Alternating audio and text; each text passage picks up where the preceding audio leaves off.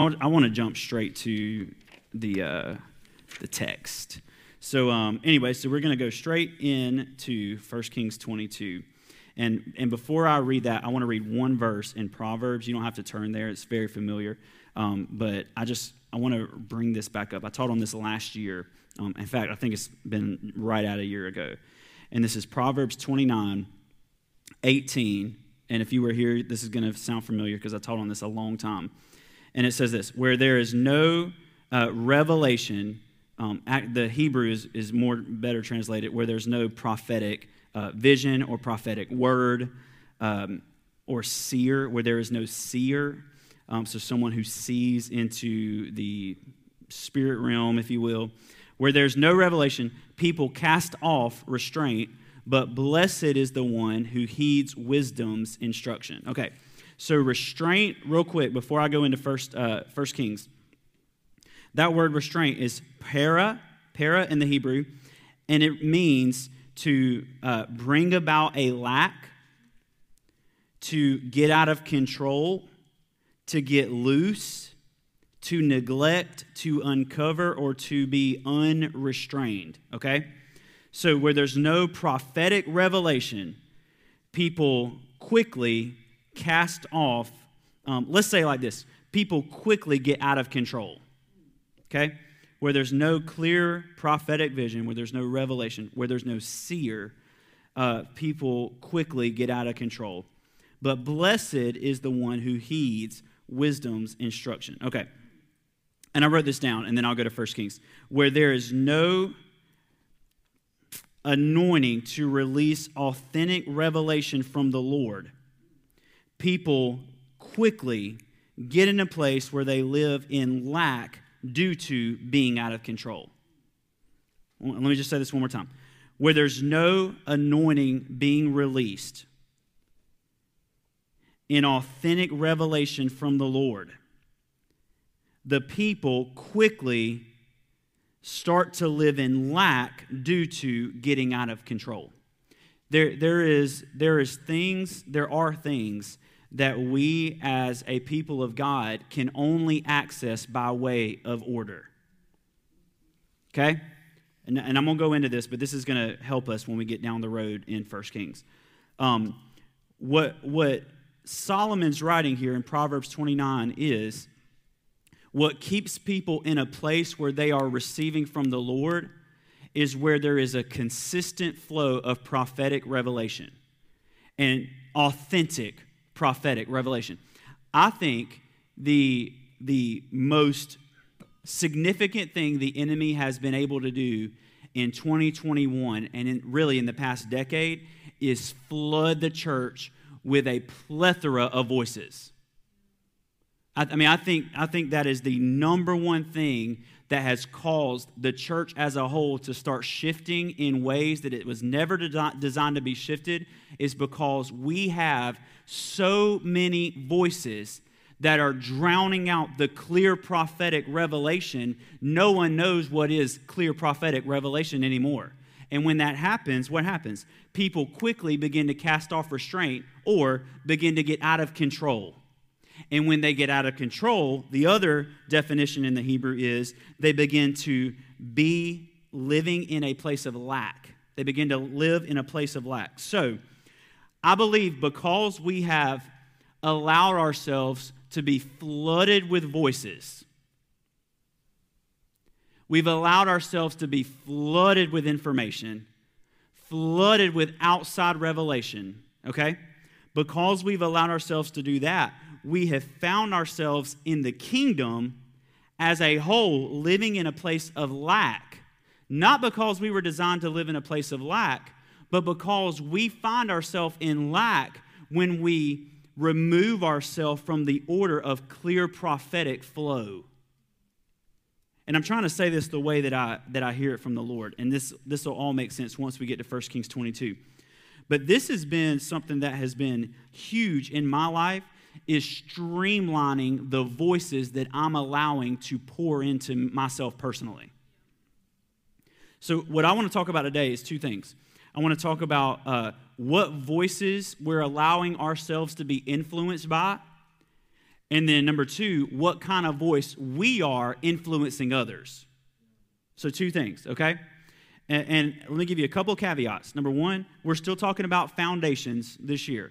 And this is a huge thing, especially in the age of podcast and YouTube and social media. And I was talking to somebody last week, and I've talked to so many people, I forget who, but I think it was a group from USC, that, years ago, before the internet, let's say, which is hard for us to imagine, but like when I was a kid, internet was like just coming into the picture.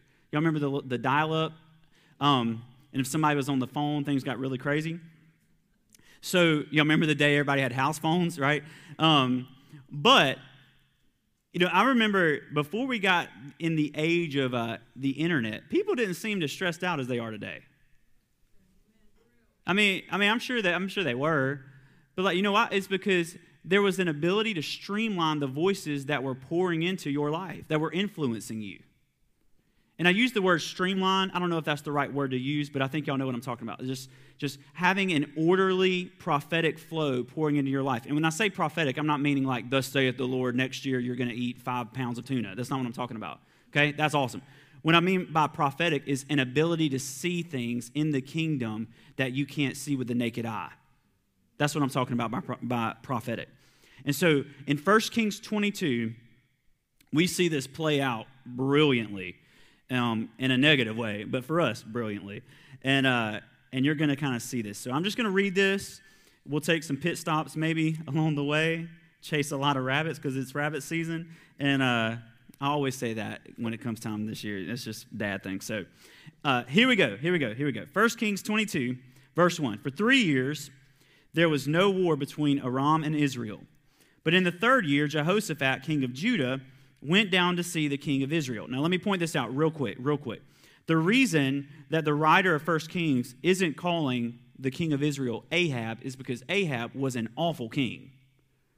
He was the one that married Jezebel, right? He was the one that set up all these places of worship. I mean, one of the worst, if not the worst kings in the history of Israel.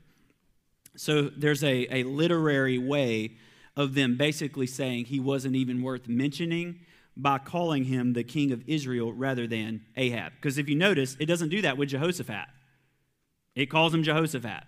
So, but in the 3rd year of Jehoshaphat, the king of Judah went down to see the king of Israel.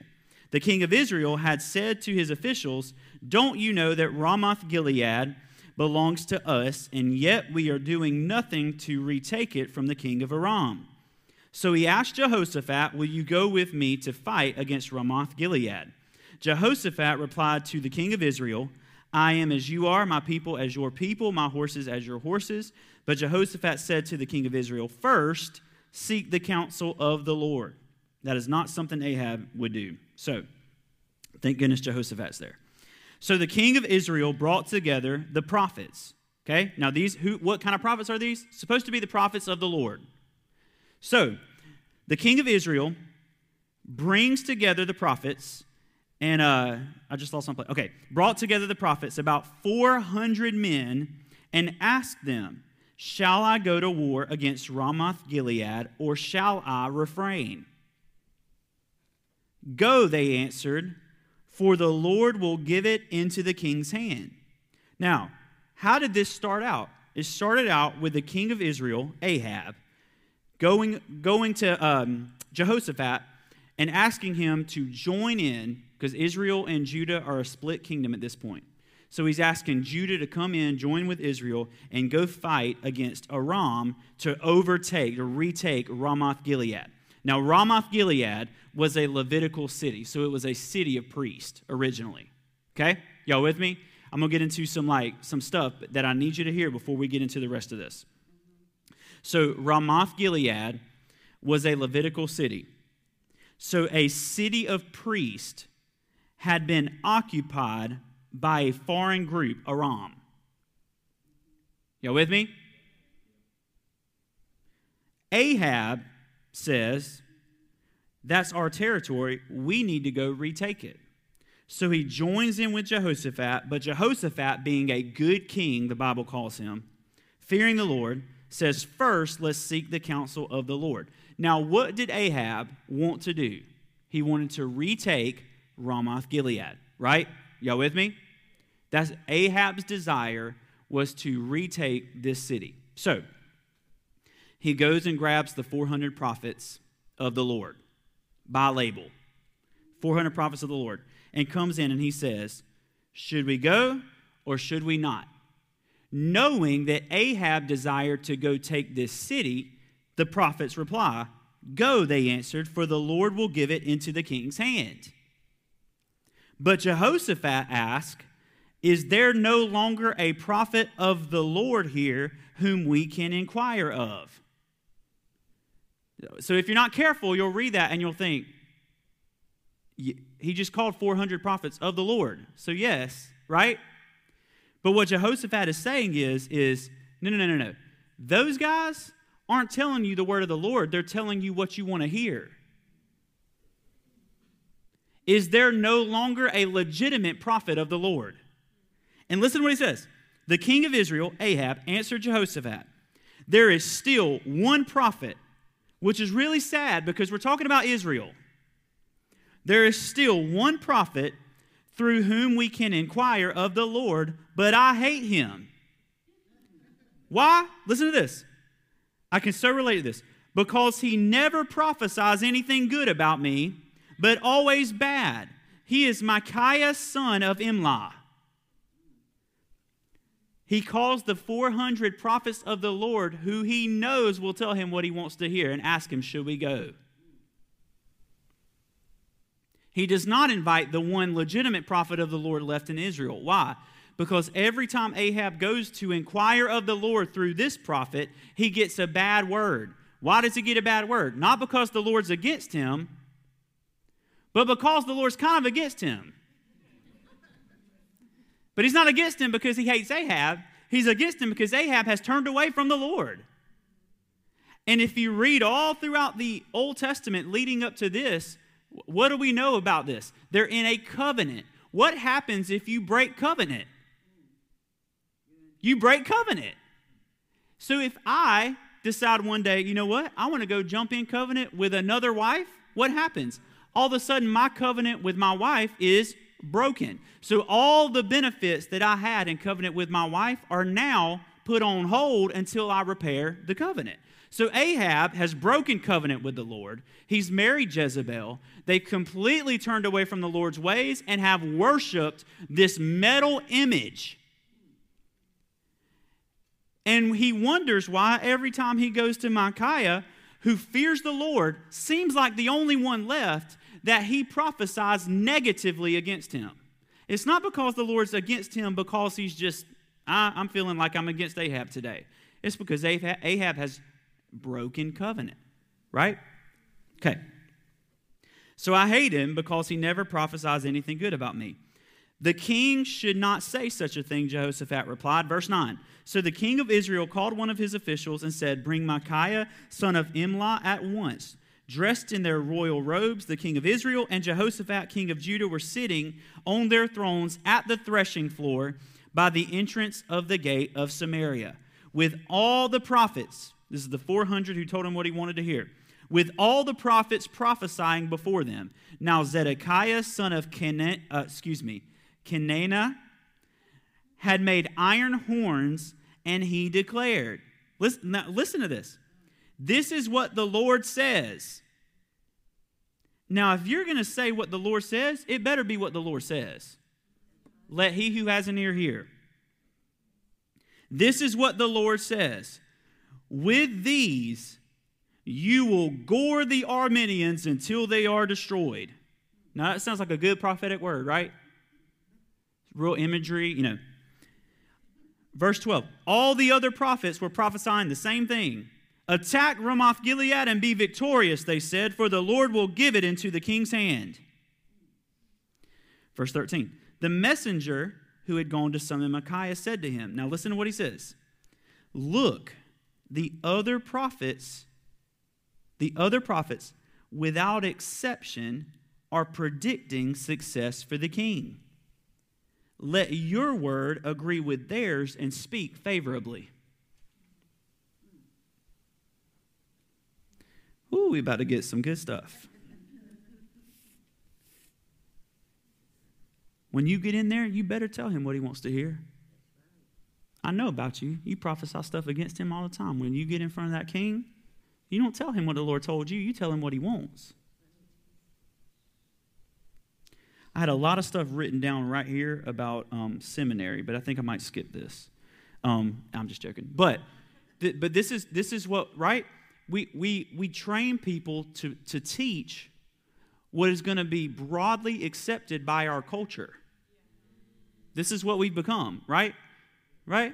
Don't go into that. Don't go into the kingdom stuff. Don't go into your kingdom come stuff. Stay right on the edge that people feel like they can escape. I mean, fill in the blank, whatever. And, man, we'll teach on love. It's love, love, love, love, love. What we don't teach on is what love looks like. Because sometimes the Lord disciplines those he loves. So, let your word agree with theirs and speak favorably. 14. But Micaiah said, as surely as the Lord lives, I can tell him only what the Lord tells me. And they got to start sweating. They're like, Lord, here we go. Verse 15. When he arrived, the king asked him, Micaiah, shall we go to war against Ramoth Gilead or not? Now listen to what he says. At first, he falls in line. Attack and be victorious, he answered, for the Lord will give it into the king's hand. And the king said to him, how many times must I make you swear to tell me nothing but the truth in the name of the Lord? And he starts talking the truth. Then Micaiah answered, verse 17, I saw all Israel scattered on the hills like sheep without a shepherd. And the Lord said, these people have no master. Let each one go home in peace. The king of Israel said to Jehoshaphat, didn't I tell you he never prophesies anything good about me, but only bad? And Micaiah continues, he's like, that ain't all. Now, I want you to hear what this next part fires me up. Therefore, hear the word of the Lord. I saw the Lord sitting on his throne with the multitudes of heaven standing around him on his right and on his left. And the Lord said, who will entice Ahab into attacking Ramoth Gilead and going to his death there? One suggested this and another suggested that. Finally, a spirit came forward and stood before the Lord and said, I will entice him. Listen to this, listen to this. By what means, the Lord asked, I will go out and be a deceiving spirit in the mouths of all his prophets.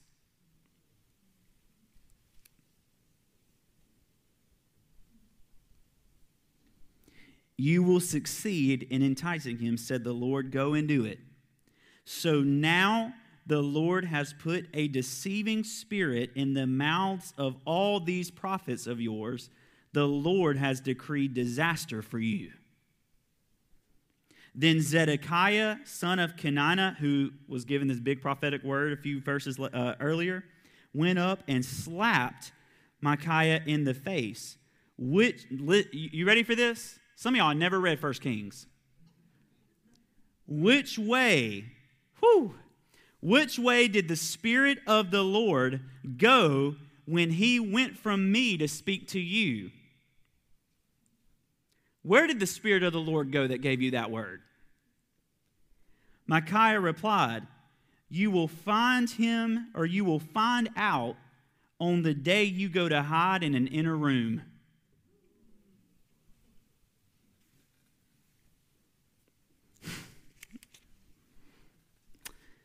The king of Israel then ordered, take Micaiah, send him back to Amon, the ruler of the city, and to Joash, the king's son, and say, this is what the king says, put this fellow in prison and give him nothing but bread and water until I return safely, which he never does. Micaiah declared, if you ever return safely, the Lord has not spoken through me. Then he added, mark my words, all you people. And they take him to jail, and guess what happens? Ahab dies. They get routed, the whole 9 yards. Ahab brings in the 400 prophets of the Lord who all tell him what he wants to hear. Okay? Ahab responds to bringing in the one legitimate, authentic voice by saying, I hate him because he never prophesies any good. Micaiah means one who is like Yahweh. This is what the name means. One who is like Yahweh. We could say that Micaiah was literally an image bearer. One who is like or in the likeness of Yahweh is who Micaiah is, okay? So we could say he's literally an image bearer. He never prophesies anything good because he's a legitimate prophet, and Ahab had rejected the Lord. While they're waiting on Micaiah, all the other prophets are saying, go, go, go, and the Lord will give you victory. Not because that was the word of the Lord, but because that's what Ahab wanted to hear. And as we're seeing through this, going with their advice ended in his death.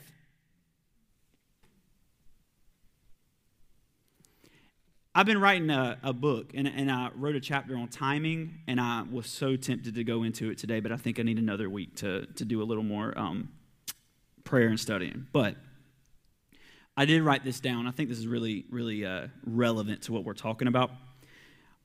Our culture today, and I'm not talking about the church, I'm talking about just society. Our culture today, we would rather have something quick and wrong than something slow and right.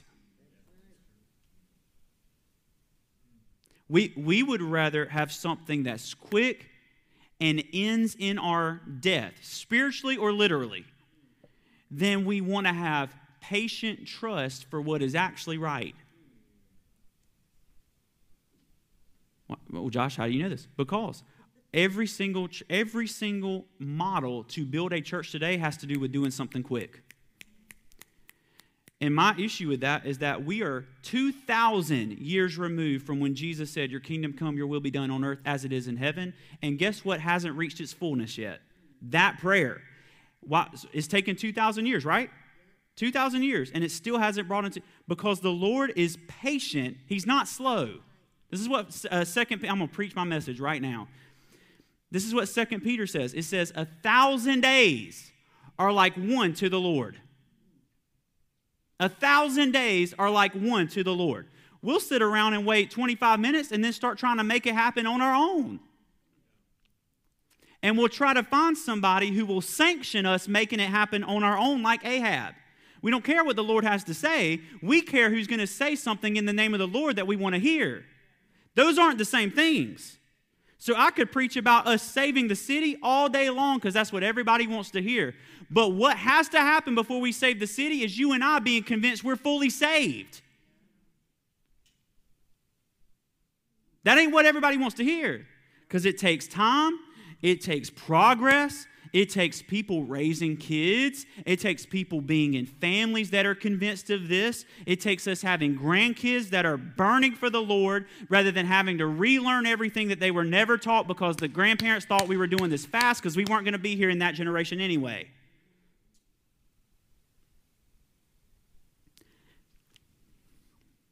I think the majority of the generation in this room, not everybody, I think the majority of the generation in this room was not designed to figure out your identity.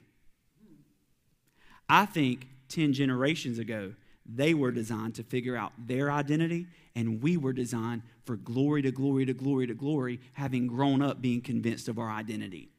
But what we're seeing today is the result of go, go, go, go, go. Don't care what the Lord says. Don't care what the Lord wants to do. We're going to build it. We're going to build it fast, and we're going to build it in the name of the Lord. And this is the result, is that I'm sitting in a room teaching you what is orthodox on a weekly basis that no one halfway believes outside of this room. You know why? Not because it's wrong. It's orthodox.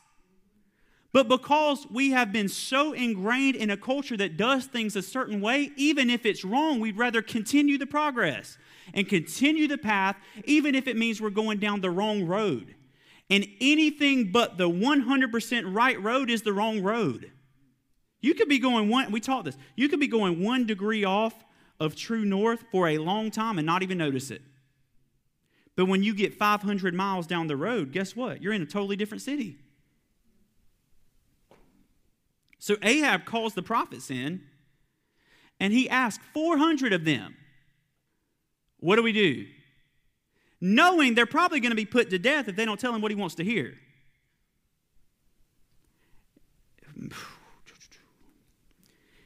This is what's happening to our leaders today. And I taught this on a Tuesday night. There are pastors who are amazing leaders and amazing fathers and amazing mothers that are doing ministry like they're doing ministry, not because they want to, but because their people have said, we'll kill you. We'll put you out of ministry if you don't tell us what we want to hear. So there are pastors that aren't operating within the anointing that would actually unleash freedom in the people that they are fathering or mothering over. We have pastors that are simply giving people what they want to hear, because if not, they won't be able to put bread on the table for their families. We'll stop giving if you tell us what convicts us. But this is where we are. This is where we are. And so what the Lord is doing is he's calling the church back to its first love, which means I want to feel my toes stomped on if they need to be stomped on for me to get to glory. That's what I want to feel. I want fathers in my life that don't tell me what I want to hear, but tell me what I need to hear in order for me to taste life to the full. This is what I want. I don't want to be comfortable. I want to be free. Those are not the same things, right? I'm with my wife. She's an amazing wife. And you know what I didn't do for 5 years before I met her? Date anybody. Why? Because I refused to settle for something that I wasn't designed for. I mean, right? Some of y'all haven't had somebody to date in a year, and you're like, man, this is taking a long time. You might be waiting a few more years. But who cares? 1,000 days to the Lord. And we're not if you're saved, you're not operating on this time thing anymore. Right? And I'm going to teach on this so much coming up. But if 1,000 days to the Lord are as one, he's timeless he operates in a dimension, in a reality that is timeless. So 2 Peter says he's not slow in fulfilling his word, because slowness or fastness can only be measured in time. But patience can't be measured by time. Patience can only be measured by purpose. So if I'm operating in a timed dimension like everyone else in our world is, unbelievers, if I'm operating in this, if it takes about a year or 2 or 3 months or longer than I think, I'll start saying, Lord, where in the world are you? Because I'm judging his faithfulness based on a measurement that he doesn't even operate on. But if I'm living glory to glory, co-seated with Jesus, died with Jesus, and raised to life with Jesus in an eternal dimension, now it doesn't matter how long it takes as long as it's done right. So I don't want something quick. I want something done right. Even if it means it takes 5 times as long as it would if it was done wrong but quick.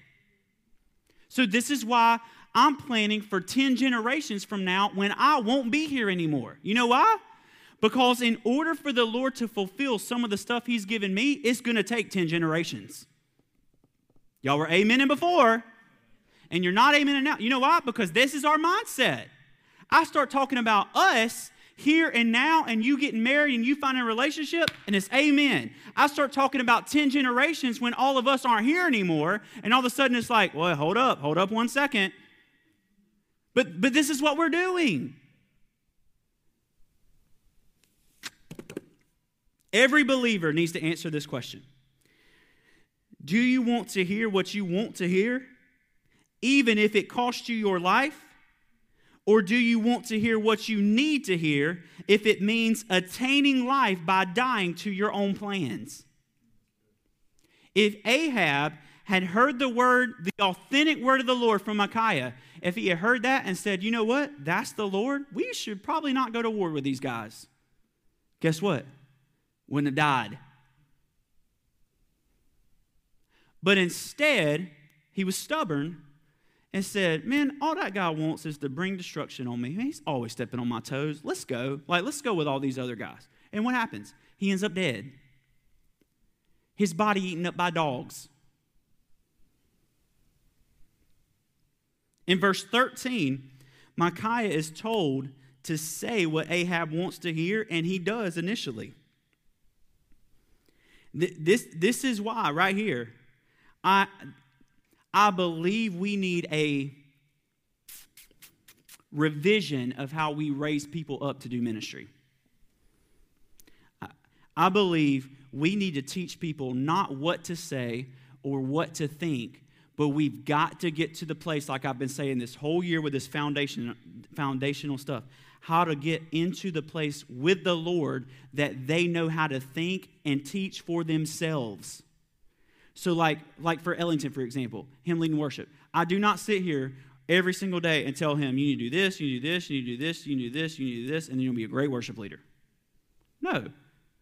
I'm continually pushing him deeper in the secret place, trusting that there he'll find the access to being a great worship leader. It's drastically different. Matt, when he preaches, he told me this stuff about Noah, and he was like, all right, what do you want me to teach? Don't care. Just give whatever the Lord gives you. Right? Because we've got, if these 400 prophets had been brought in and said, I want you to tell me what the Lord says, even if it hurts my feelings and goes against what I want, all those prophets would have probably started prophesying something different.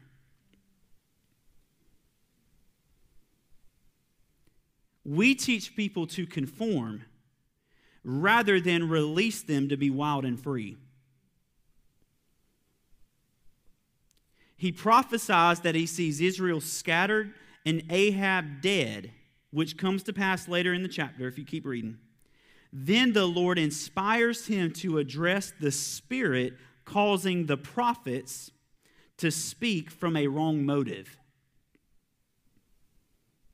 He says the Lord allowed a deceiving spirit to be put in the mouths of the prophets that the Lord sent to end Ahab's reign of turning the people away from the Lord. The Hebrew word right there for this deceiving spirit is sheker, and means, which is a really weird word to pronounce, but that's how it's pronounced. It sounds a little southern, but it means deception, okay? So a deceiving spirit. That word deceiving means deception or deceiving. It means a disappointing spirit, a falsehood spirit, a lying spirit. Listen to this. A spirit that gives false hope. A spirit that gives false visions. And a spirit that brings shame. This is what this means, okay? Okay? So every single word spoken by a pastor, teacher, evangelist, prophet, or apostle, or anybody else in between, is on behalf of the Lord and therefore prophetic in nature and substance. Okay? This is really deep, but I just every word spoken by a pastor, teacher, evangelist, prophet, apostle, somebody in the church is on behalf of the word. Lord, I'm teaching you today on behalf of the Lord. I'm unveiling scripture to you. And because of that, it is prophetic in nature and substance. You with me? Okay. So I believe the Lord has allowed a spirit of false hope, which is hope found in anything but the blinding light of his presence, to infiltrate our culture, particularly in the West, because there are kings who have turned people to the worship of false gods that Yahweh desires to remove the kingdom from. Let me just say this one more time. I believe the Lord has allowed a spirit of false hope. What is false hope? It's hope found in anything but Jesus. I believe the Lord has allowed this spirit of false hope to infiltrate our culture, particularly in the West, because there are kings who have turned people to the worship of false gods that Yahweh desires to remove the kingdom from. Jesus is truth, Jesus is hope, which means if it did not come from and is not sustained by Jesus, it is not truth and it is not hope. This is why, and I said this last week, but this is kind of where the Lord's leading us. This is why it is critical that we get singular in heart. Our world is completely devoid of hope right now. It always has been. Devoid of hope. It's full of false hope, but it's devoid of true hope. But if we fill our world, if we fill it with false hope, because it's devoid of real hope, all we're doing is transferring the issue to another issue. So it might feel like we have hope, but what we have is just another impoverished mindset that feels like hope, but is never filling. That's why I believe in 2019 our churches were more full than ever, yet our world was more lost than ever. In 2019, now it's not the case now, but in 2019, we had more churches, more filled than ever before in America. And yet America was still looking for an election to save us. That just felt good. Sometimes I got to throw that stuff in there. Right? I mean, it's not like we're lacking in people. It's not like we're lacking in believers. You walk down the street, I guarantee you 100% of the people you ask in Columbia, South Carolina, if they're saved, they'll tell you yes. So we're not, it's not like we're lacking in people who have prayed the prayer. I believe what we're lacking in is the spirit that says we want his kingdom to come, even if it means my kingdoms have to die first.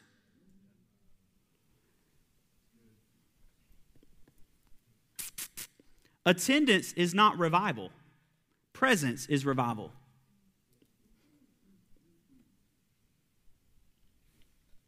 Why do I teach this stuff? I teach this stuff because what I'm really doing is telling you the DNA of our church. This is what I'm teaching. We as a church, our DNA is presence. I mean, I was sitting down with a group from USC this week, and they're man, what are you guys? What are y'all all about? What's your vision? And which is kind of funny. I love when people ask that. What's your vision? And there's a popular thing right now. And Jesus. Yeah, we get that. But what's your vision statement or whatever? Like, Jesus, that's it. We don't got a vision statement, And what about where there's no vision, the people perish? There is vision. Jesus. That's it. There's no vision, I know I love God, love people. I love that. That's amazing. But the way we're going to love God and the way we're going to love people is Jesus. You know what I mean? It's all we do. And so but that is, like I say all the time, an amazing thing to say and a good amen-like statement. Amen, brothers. It is all about Jesus.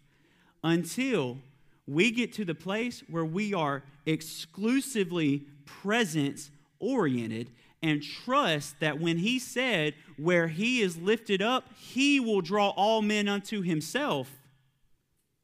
That's the way we're going to change Columbia. Is by building a house for him to live in, where when he is lifted up, he begins to draw all men unto himself. None of you are in this room because I gave out a bunch of flyers. All of you are in this room because the presence of the Lord brought you to a place where his presence is tangible and real in worship. Do you see this? And so what it's giving birth to is not a huge church every single week. We're not blowing up by 100% every week, which is amazing. That's great. But what we are is you're being convinced of who you are, and I'm being convinced of who I am, and all of us are being convinced that he is who he says he is.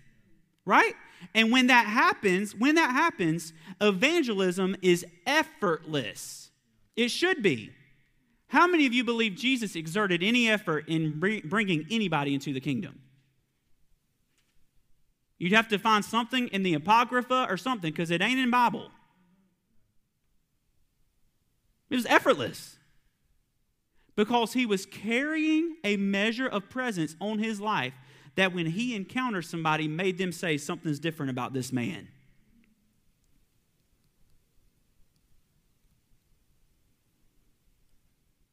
In verse 26 through 28, Micaiah is thrown in jail for speaking the word of the Lord. What I'm talking about is not how we gain popularity, but how we gain everything our DNA was designed for. By giving the word of the Lord, Micaiah is thrown in jail. The other prophets, by giving him what he wanted to hear, are exalted to the place beside the king.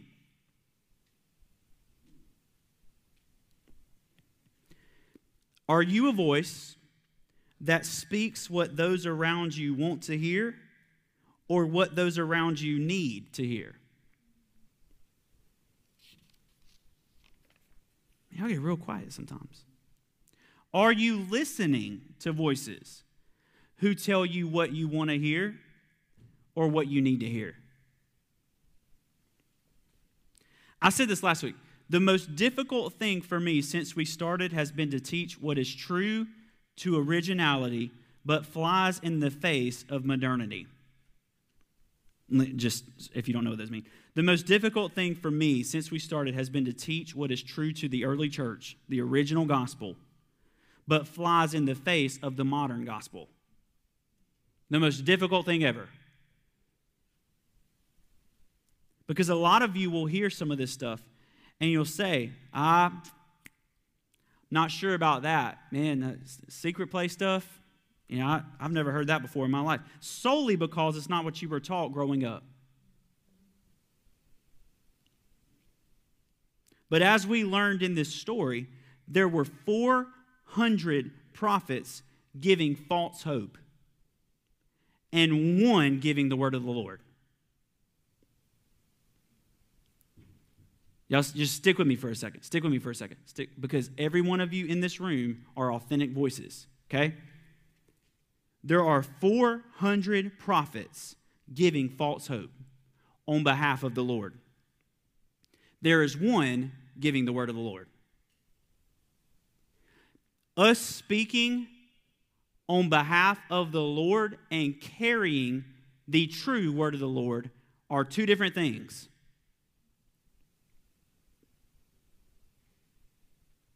Would you agree with that? I would hope. Okay. So me carrying the word of the Lord is different than me giving you what I think you want to hear in the name of the Lord. The people you're around in your lives, and this is easy for me because I got a church, okay? I'll be honest with you. It's a lot more difficult when you're at a job that is not a church, okay? So I'll just give you that. I know that. But with the people that you're around, your family, whatever, are we settling for a reality that we avoid conflict or that we avoid the potential of offending someone at the expense of their freedom?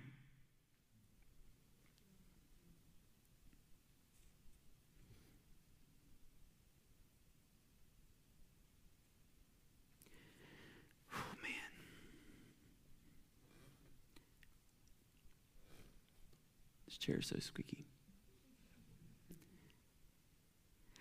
So I have this conversation back and forth all throughout all my messages of what to say and what not to say. And this is the conversation I'm having right now. But today, all that we get are voices being shoved down our ears all day long, nonstop.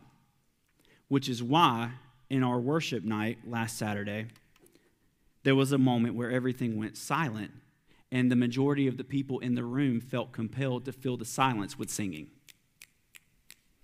Not a bad thing, just an inferior thing. Why? Even right now, if I stop talking for 15 seconds, you'd start squirming like nobody's business on the inside. Why? Because all we do is hear voices. That's all we do. Voices, voices, voices. Half the reason why you, if you're anxious, or if you're not, anybody watching this, half the reason you're anxious is not because of anything that has to do with you, it's because of an outside influence that you've heard. For example, if you're 25 years old and you're not married yet, why in the world would you stress about that unless you know of other 25-year-olds who are married and have kids? Right? Okay? Or, let's say you're not as advanced in your career as other people around you. Why would you ever stress about that unless you're comparing that to outside voices that have said you should be here by now? Right? So because we are just infiltrated with voices and voices and voices and voices. Let me say, if you watch the news, none of what you hear has anything to do with delivering news. It has everything to do with gaining ratings to pay the bill to have a news station. Right? I mean, that's how television works. Okay? So I don't want to deliver you the truth. I want to deliver you what gets me ads because of my viewers who are buying into what I'm saying as actual truth. This is how January 6th happened. Not because there's any truth. Lord, I'm stepping on something right now. But because people listened to an outside voice for so long, they believed it was truth. Right? Why, when we start talking about the kingdom, do people start running the other way? Not because it's not truth, but because we've been taught so long that our home is way out there in outer space that we forgot our home's actually here, and what we also forgot was his home is actually here. Woo! I love getting into this stuff because I love flying in the face of what we bought into. We're all trying to get out, and he's trying to get in. And some of y'all are going to pass him on his way in. And you're going to be real surprised when you're standing in outer space floating around with a harp and he's reigning on the earth with you and I who have been convinced that this is his home. That when he said this is good and he walked in the cool of the day, he meant that it was good and he wanted to walk in the cool of the day. This is what we're talking about, right? But none of y'all grew up believing this, and half of y'all are hearing this and still don't believe it. Not because it's not in here, it is. I've read it thousands of times. But because we have been convinced that we want voices that tell us what we want to hear. We see the world as bad. God never called it bad. You show me one, God never called the world bad. And if he did, he had complete authority to blow it up before we got here. In Genesis 6, it says that he's, and I'm not going to teach your message. In Genesis 6, God says he's sorry he created everything. And yet he found one righteous man. And because he found one righteous man, instead of destroying the globe, which he never wants to do, never wanted to do, never wants to do, never will do, instead of destroying the globe, he instead removed the unrighteous ones so that the righteous one could repopulate the globe.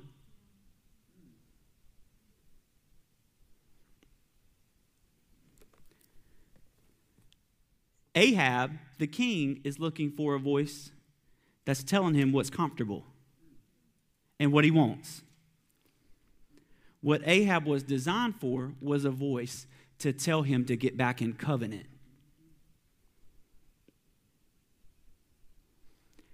That's the voice of Elijah and Elisha.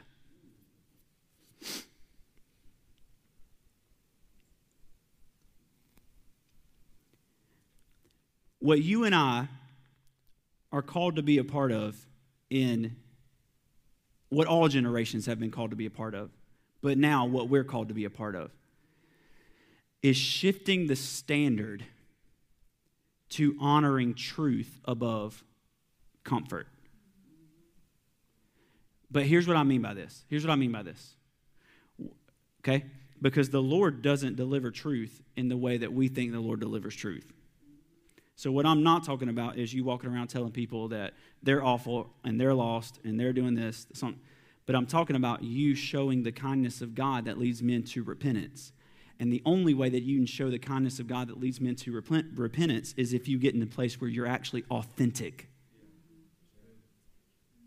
So your image, your authentic image, which is, as Genesis says, in the image of God, your authentic image is the only way that you can shed abroad the image of God, which is kindness, which is love, which is hope. That's the only way, right? So it's not what you say that is primarily where truth is found. It's who you are primarily where truth is found. And if who you are is where truth is found, then what flows from the mouth is coming from where? The heart. So, because when I say truth, a lot of y'all hear that and you think, well, yes, that's permission to go out and just rip people to shreds. No. That's permission to, let me just read this one more time. Here's what it's permission to do. Zedekiah, son of Kenana, such a weird name, went up, slapped Micaiah in the face, and said, "Which way did the Spirit from the Lord go when he went from me to speak to you?" And Micaiah said, "You will find out on the day you go to hide in an inner room." This is what I'm talking about. I'm talking about us getting to a place where what flows from our mouth is truth by way of our transformation in hiding. So if I get up here and give you all the orthodox truth that I could possibly give you, and yet I haven't allowed myself to be transformed in the secret place, it means nothing. That's what Paul says. He says, if I give you all wisdom that's ever been known and speaking the tongues, but I don't have love, I am nothing but a banging gong. That's what he says. So I could give you truth and truth and truth and truth and truth, but if I haven't become truth, it's nothing. But if I have become truth, now everything that flows from my mouth is truth. Where there's no clear prophetic vision, people quickly wander astray. The other translation of prophetic vision is seer, which is an individual who carries the word of the Lord, or a prophet who carries the word of the Lord, right? Where there is no people carrying the word of the Lord, the authentic word of the Lord, the people quickly wander astray. So I believe where we are headed, let me just give you a little glimpse into this. I believe what Yahweh is doing right now is he's messing with, number one, and I'm going to teach this coming up, how we view time. How we view time. Particularly why we still view time.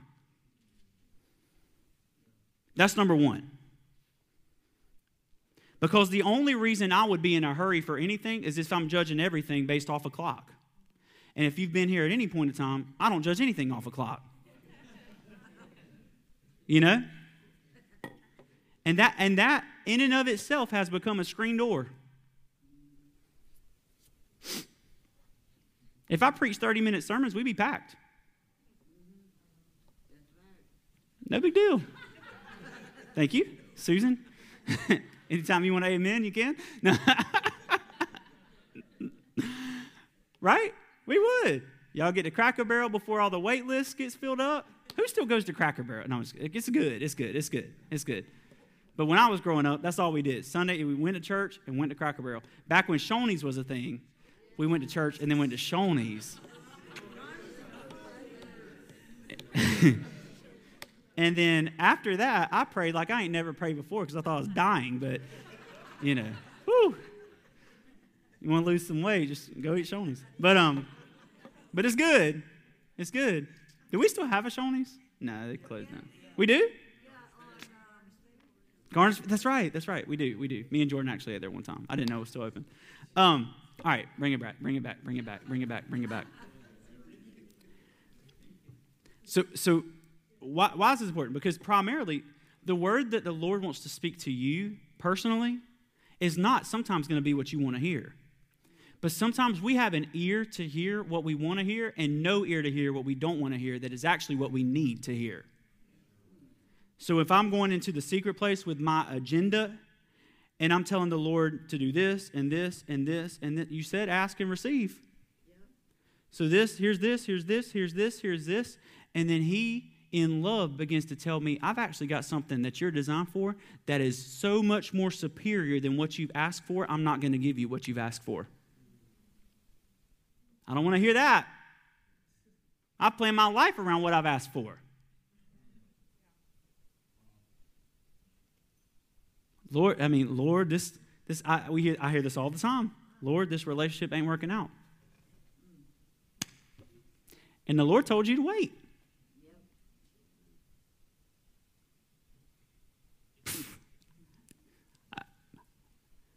Man, I'm just running from the Lord right now. I feel like I don't have any kind of relationship with Him.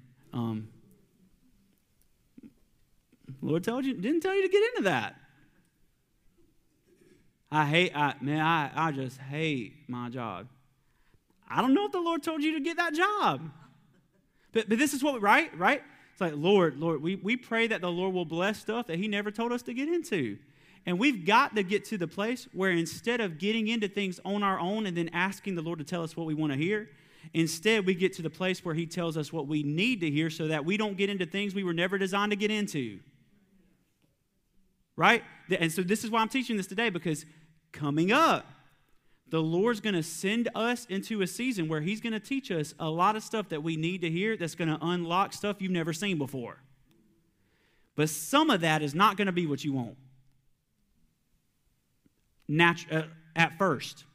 I believe it can shift what you want, because it has for me. I used to want to be a big superstar minister. That's all I ever wanted to do. Right? That's literally all I wanted in life was to be the most famous worship leader and make my way to either Hillsong or Elevation or somewhere like that. That's what I wanted to do.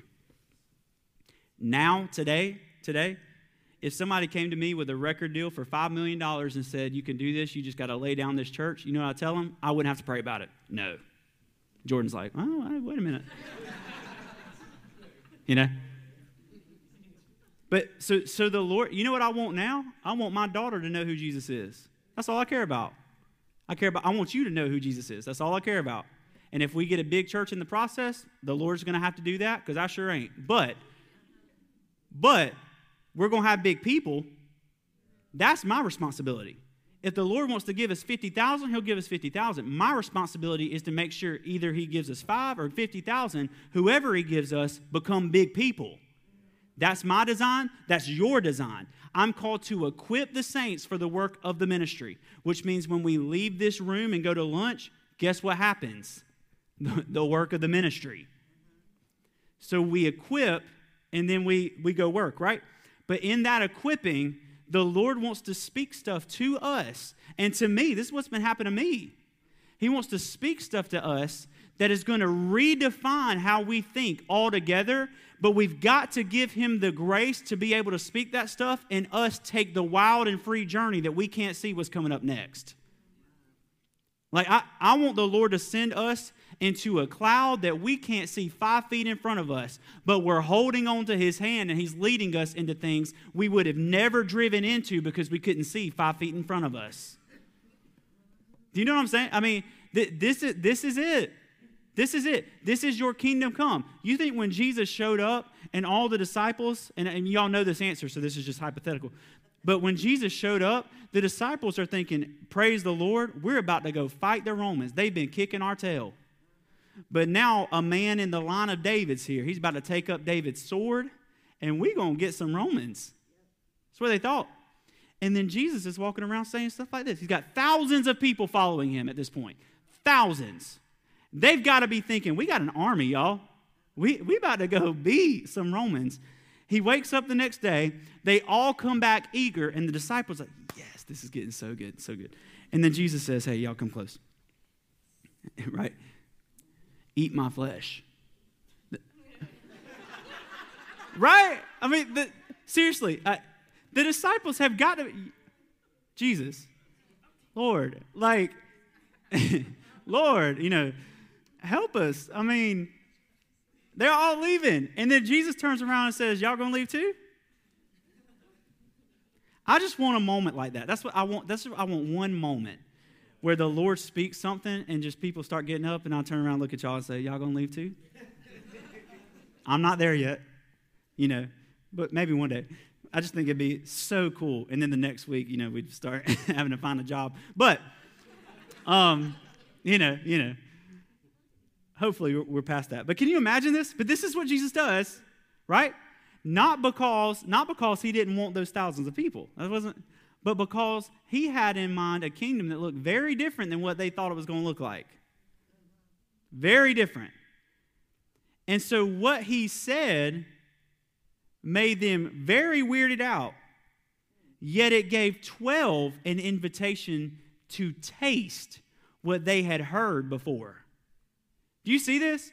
So for thousands of people, they heard this man's weird. For 12, they heard we can eat it now.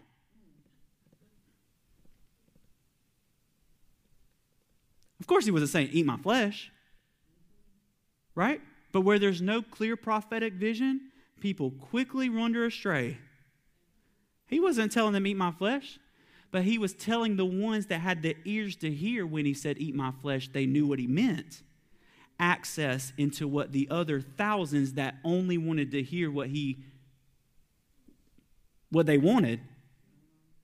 He was giving the 12 access to what the 20, 30, 50,000 couldn't have access to in a dimension where they only were open to hearing what they wanted to hear. They wanted to hear Jesus say, all right, where's the fishes and loaves? Let's feed everybody again. That's the reason they showed up. They showed back up so that he would feed them again. Because he had just fed the 5,000 men, probably 20, 30,000 people altogether. So they showed up to get fed again. And he fed them. But this time, it wasn't something temporary. This time, the feeding was access into eternal realities. When he was feeding them bread, they were gain. When he was feeding them the kingdom, they all turned and left. Jesus was looking for the 12 that had ears to hear, not the thousands who had full bellies. And the ones who had ears to hear, guess what they got? Full bellies. Right? He goes to the woman at the well, drink of me, you'll never thirst again. But if you keep drinking from this, you'll be thirsty every day. So, I'm rambling because I love this. But this is where we're going. We're going into a place that no eye has seen, no ear has heard, no mind has comprehended. Paul prophesied that. That's where we're going. It's where we should have been all along. But as we go into this, I want us to give God, not me, okay? I'm just an instrument. So it has nothing to do with me, okay? I don't care if you like what I say or don't like what I say. I'm just an instrument. Take it up with him. But what I do care about is us having the grace to receive whispers that we never had the grace to receive before. We wanted him to tell us where our spouse was. And I keep hitting on this because a lot of y'all are single. We wanted him to tell us where our spouse was. We did not want him to tell us what we need to fix in order to find a spouse first. Right? And so where we're going is into a season. We wanted him to tell us what to do with our money.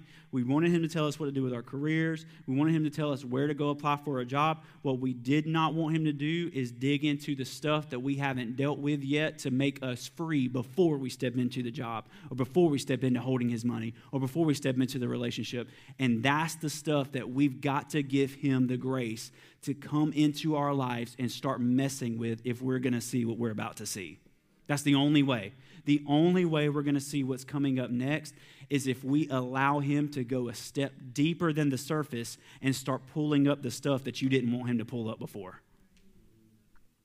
And I'm talking about me. I didn't want him to go start digging with fear of man again. I'd shove that down far enough.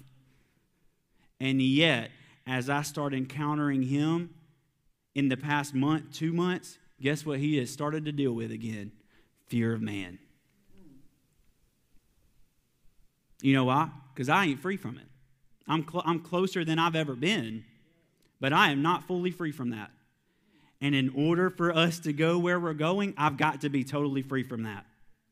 And that's me as your pastor. So like for all of us, I'm going to pray. Matt, you can go ahead and come back up here.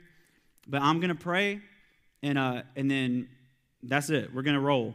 And if you want to come up and pray, you can. But I just feel like I want to end it with this. And I'm going to pray, and I'm going to ask you, as I'm praying, to pray and let the Lord show you the stuff in your life that you feel like he wants to deal with in you that you have kept off limits from him. And I want to also give you the grace, and I'm going to say this too, to streamline the voices you're listening to. And when I say listening to, I mean being influenced by. Okay? If you get anxious watching the news, turn it off. I mean, if you listen to a certain kind of music and that gets you into a place that's not a great place, turn it off. Whatever that is. But we've got to streamline the voices that are influencing us so that the Lord's voice, that is the only one that should be influencing us, can be clear and free to do what he wants to do. The enemy doesn't have to get you to go out and kill somebody or go out and do some big crazy sin. All he's got to do is get you to turn on 25 different voices that'll drown out the one voice you were actually made to hear. And that does sometimes more damage than the other stuff. You'll start believing stuff because you heard it on a podcast or because you heard me preach it, rather than believing stuff because that's what he whispered to you in the secret place. If you believe what you believe because you've heard me preach it and that's your only basis for believing it, okay, I'll give you as much truth as I possibly can. I do not desire to be the basis for your belief. His name is Jesus. All I desire to do is to give you a clearer picture this week of Jesus than you had last week. That's all. So whatever you believe about your life, whatever you believe about your identity, whatever you believe about relationships, whatever you believe about your career, whatever you believe that did not originate in Jesus, that's the stuff in this season he's coming after.